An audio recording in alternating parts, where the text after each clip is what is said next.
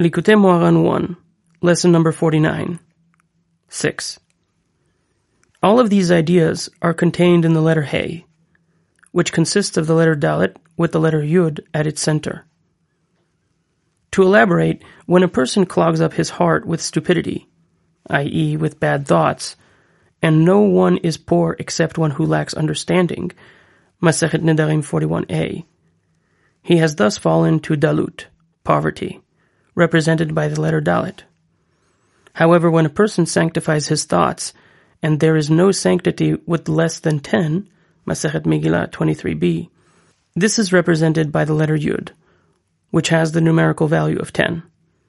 By sanctifying his thoughts, a person brings the Yud, holiness, into the Dalet, his lack of understanding, forming the letter He, which in turn suggests the verse, Who is that who ascends?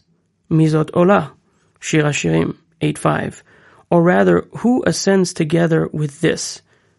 Zohar Introduction 10, Tikkunei Zohar 21, 30, 38, and 69.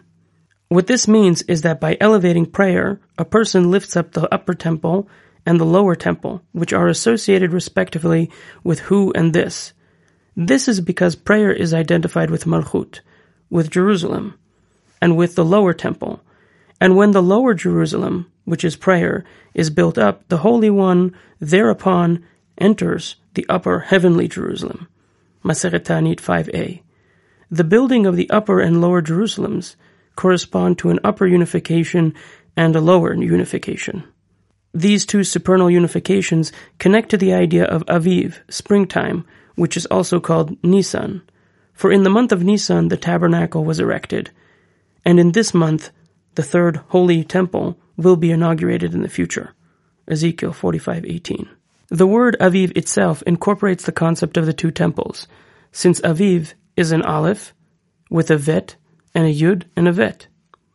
That is, the letter aleph represents the keter, while the bet, which means house, represents bina, and reference to an upper unification. The letter yud represents chokhmah, and in this case, its house is malchut, referring to a lower unification. 7. Through this, the song will be awakened in the future. As it is written, the song will be yours, like the night when the festival is inaugurated. Isaiah 30:29. The connection is that prayer is closely associated with faith, and as it's written, they believed his words, they sang his prayers. Psalms 106:12.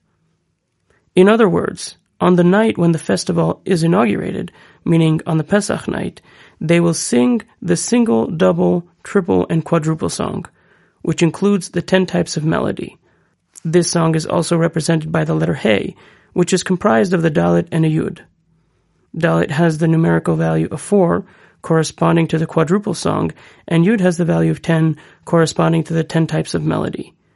This shir, song, is awakened by the revelation of God's kingship, as reflected in the statement, she ruled, Sarah, over the entire world. Masechet Brachot 13a. Additionally, the kingship of David, who was called the sweet singer of Israel, Neim Zemirot Yisrael, Shmuel Bet 23:1, is called the Sukkah of David, which must be raised up. Amos 9:11. And the Sukkah is Sarah, for she saw, Sachta, with the spirit of prophecy. Masechet Megillah 14a. Sarah represents kingship and prayer, which must be elevated from their lowly and diminished states associated with the lesser light, Genesis 1:16, and with his counsel falls away, Masechet Sanhedrin 22a, and be lifted up to the greatness associated with great lights, Genesis 1:16. Then a person merits perfect counsel and complete repentance.